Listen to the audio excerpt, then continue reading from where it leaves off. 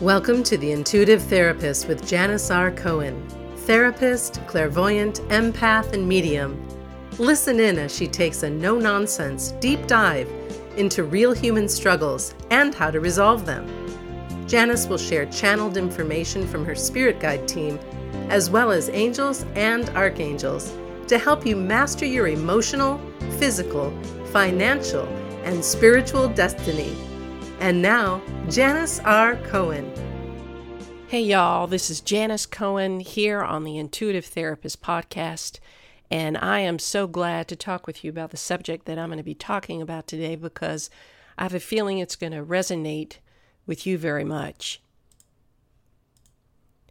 And it's about the topic of being vulnerable and the power of vulnerability.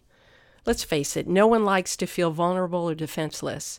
Unless you have a proven system that keeps you bulletproof from criticism or rejection, being vulnerable can feel like you're walking naked in the middle of Times Square with a bullseye over your heart and with a sign that says, "Go ahead, take your best shot. Why not?" It takes courage to be vulnerable, but the payoff is amazing, and that is what I'm here to talk with you about today, the power of vulnerability. When I wrote this, it was amazing because it just seemed to flow. I like to write notes before I share thoughts with you. And I realized there are two sides to being vulnerable. One is the risk you take to experience rejection, and the other is the risk you take to become connected. So let's get the rejection side out of the way first, because I really want you to understand exactly what happens when you share something with someone and they don't know how to respond to you in a healthy way, and you can understand how it impacts you. When I haven't been prepared to be vulnerable, meaning when I haven't prepared myself mentally for the myriad of emotional and verbal responses that the other person might have to what I share with them, that is when I've experienced the most pain. Because I not only took the other person's negative responses a personal criticism, but I also took it as possible truth. I couldn't differentiate between my own sense of defenselessness and theirs. What you might not realize is that when you take a chance to open yourself up to someone, the other person has his or her triggers to what you might be saying. Most people struggle to handle someone else's vulnerability in a safe and healthy manner. For most, the intimacy requires to tenderly and lovingly allow someone to be emotionally open is often lacking because really the other person has difficulty handling their own emotions and has difficulty being able to shift out of their stuff into yours. One thing I know for sure is that having a clear intention and a plan about what you want to share and how you'll share it, in other words, sharing the information with someone in a way that they can receive it well and clearly, is key to strengthening your vulnerability muscles.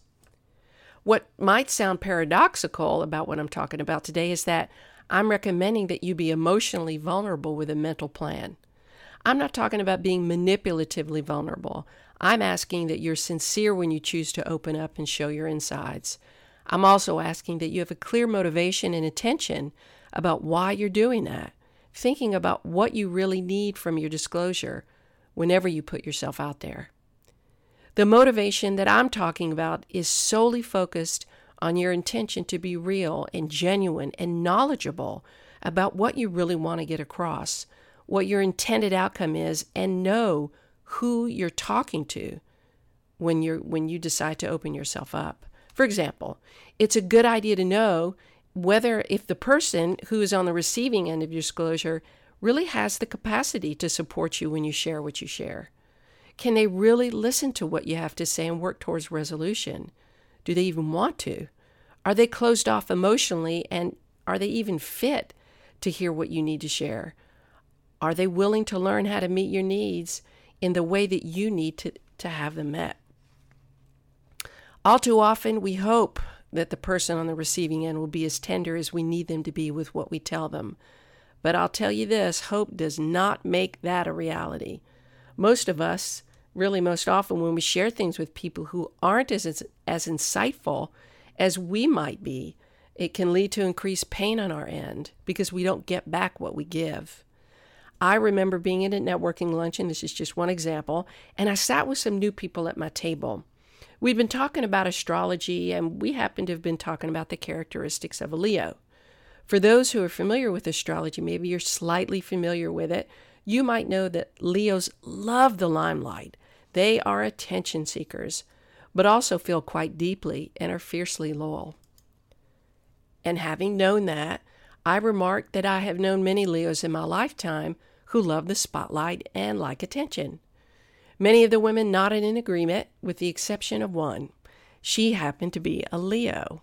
And apparently she didn't like the comment that I made and let me know by saying, "That's not true," in an irritated tone. In all honesty, I had no malicious intent towards anyone at the table, let alone towards Leos or her. And my sharing that with the women really wasn't risky in the least for me. It was really an effort for me to be a part of the conversation. But I was totally unprepared for that type of response from anybody at the table. And I'm fairly familiar with astrology and have had many experiences with each of the signs of the zodiac chart to know what I'm talking about whenever I refer to a sign. This woman's response truly had nothing to do with me, but had everything to do with her triggers and her own belief system about herself, as well as the possible misperceptions of her. That one little reaction from this woman gave me all of the information that I needed to know, that she carried a significant sense of insecurity about how she was perceived and what people thought about her. And that is what I'm talking about when I tell you to remember that people bring their stuff to every conversation. We all do it. We bring our values and our opinions to our conversations with others, especially when we react instead of respond. This woman is an attractive woman, but she shows up very masculinely. She has a gruff exterior and is a very intense, harsh woman. Had anyone said what I had said, she would have reacted the same way. At least that's what I found out after a few encounters with her over time in this networking group and other people's sense of her as well. What's funny is that this was my first encounter with her, and I quickly decided that she was not somebody I wanted to have in my inner circle. While I can respect the fact that she's challenged in certain ways, I need people in my life who are much more comfortable with themselves and who are more open to differing opinions without taking it personally. There's a saying, and maybe y'all have heard this, when someone shows you who they are the first time, believe them. I really do take that saying to heart. It doesn't mean that someone might wake up on the wrong side of the bed and show you a side of them that they don't normally show, but typically when you meet somebody, they show up in a way that they want you to see them, and sometimes how they want you to see them and who they really are underneath aren't the same. And we all know that in unsuspecting moments, the truth of who we are and our shadow sides seep out. And we can't prevent that 100% of the time unless we are so hypervigilant and try to be perfect. This woman made sure I saw her strength and staunch self-advocacy. I've done a shit ton of work on myself, and I've learned how to differentiate between what someone dumps on me that's their stuff and what's mine. So as long as I keep in the forefront of my mind that people bring their stuff to each situation, I'm good to go. The risk of vulnerability for me then, regardless of what I share, is low. However, if I forget that and take what they say personally as if I truly hurt them or said something offensive to them, especially when my intention was positive and pure, then I'm screwed. Think back on some interactions you've had with other people where your intention was pure and the other person had a reaction that was less than positive. Maybe they criticized you for being too sensitive. Maybe they remained silent, or maybe they even turned it around on you and blamed you for imagining an issue that wasn't true, only because they couldn't handle what you were saying and they were triggered. She could have jokingly said, "Yeah, I guess most Leos are that way. I'm not." Or, "Yeah, I guess they are. I kind of do like the limelight. I mean, after all, look what I do for a living." Oh, and by the way, y'all, this woman loves to be a public speaker, and she teaches other people how to speak in front of groups. So her denial that she didn't like the limelight was a total falsehood. But for whatever reason, she took what I said as a personal criticism. It spoke a lot about her ability to be vulnerable and open, even if she didn't agree with what was said. Social relationships are a bit different than love relationships, and the risk can and might be steeper in love relationships than in social ones. So let me explain that here. When we're in love relationships, the way we relate to our mates is often very different than how we relate to those in our social and professional circles. Most of us wouldn't dare to treat our friends and colleagues in some of the ways that we treat and respond to our mates and our family members. Why? Because there's just too much to lose socially and professionally if we offend those outside of our personal lives.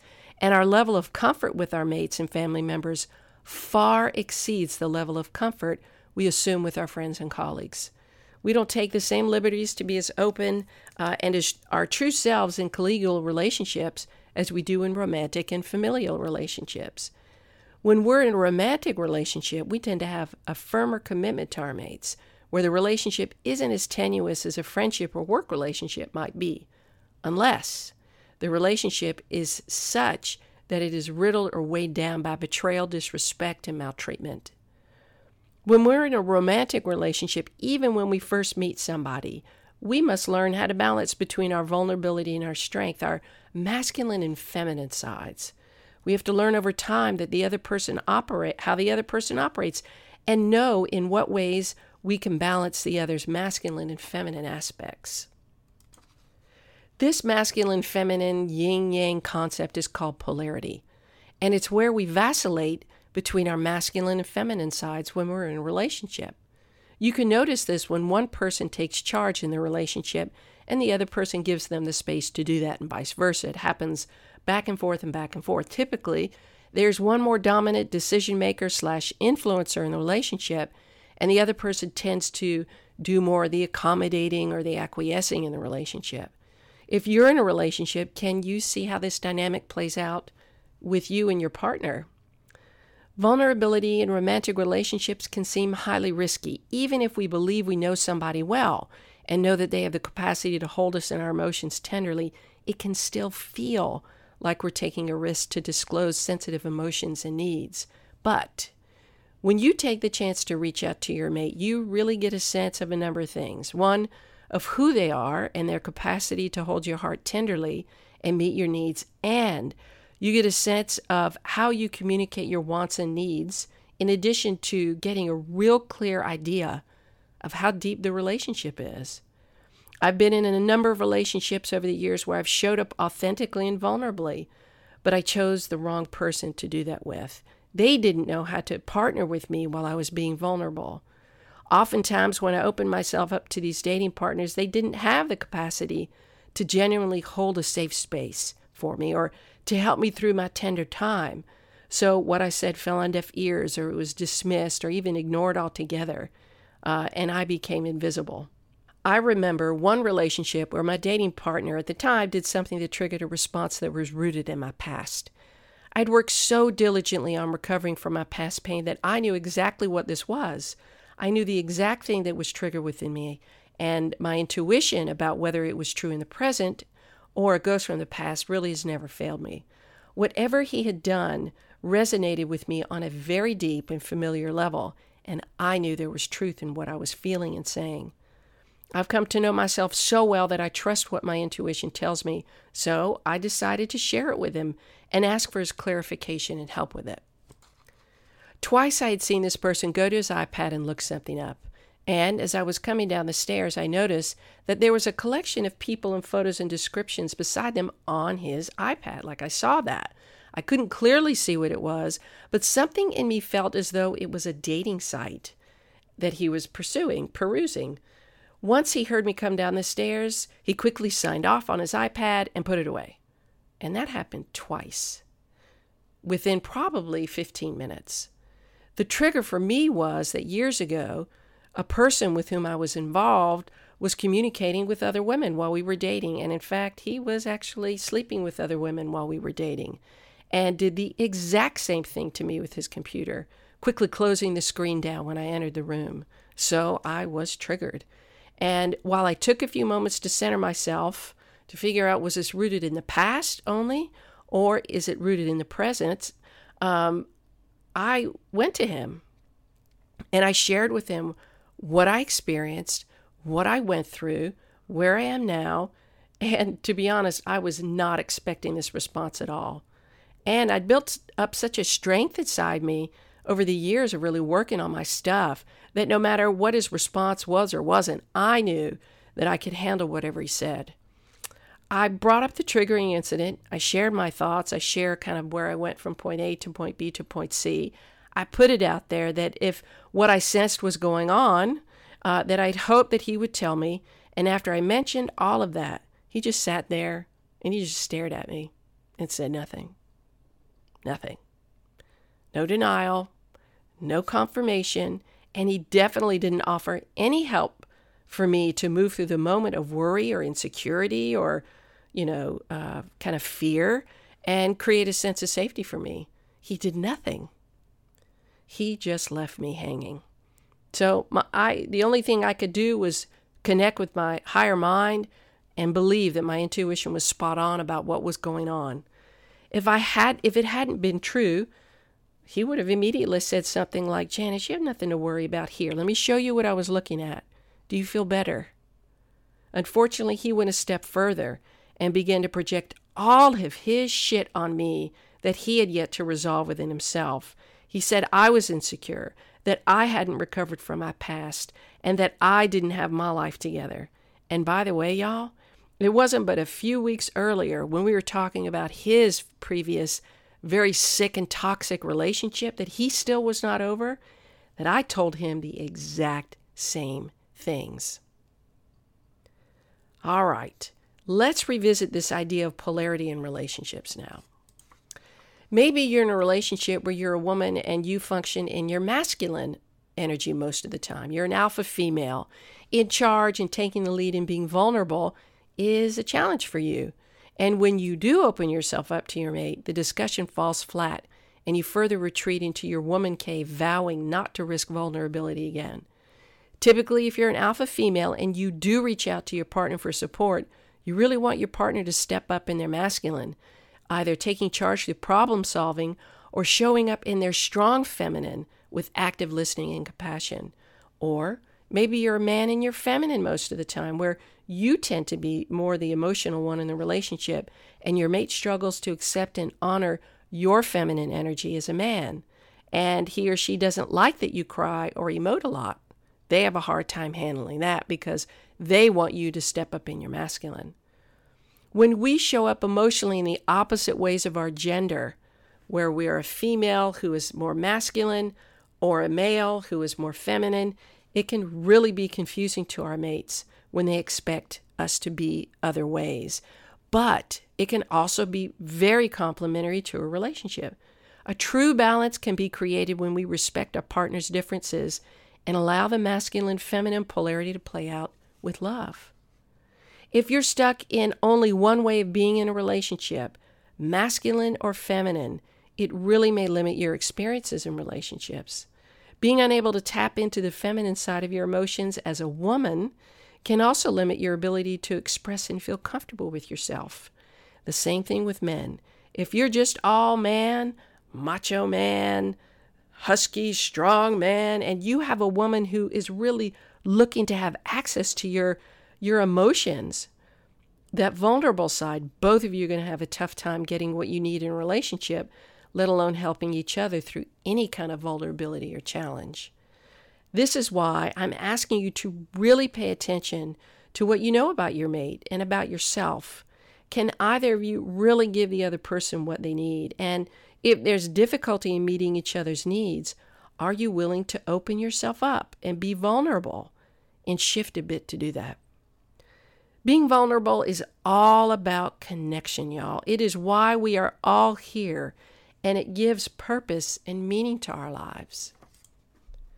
The reason why most of us fear being vulnerable is that it carries a certain amount of shame and fear. What if someone finds out something about me that determines to them that I won't be worthy of connection and love? What if they find out something about me that's unacceptable and reject me? What if they find out that I'm not good enough? The thing is that to connect with others means that we become vulnerable. We need to become vulnerable.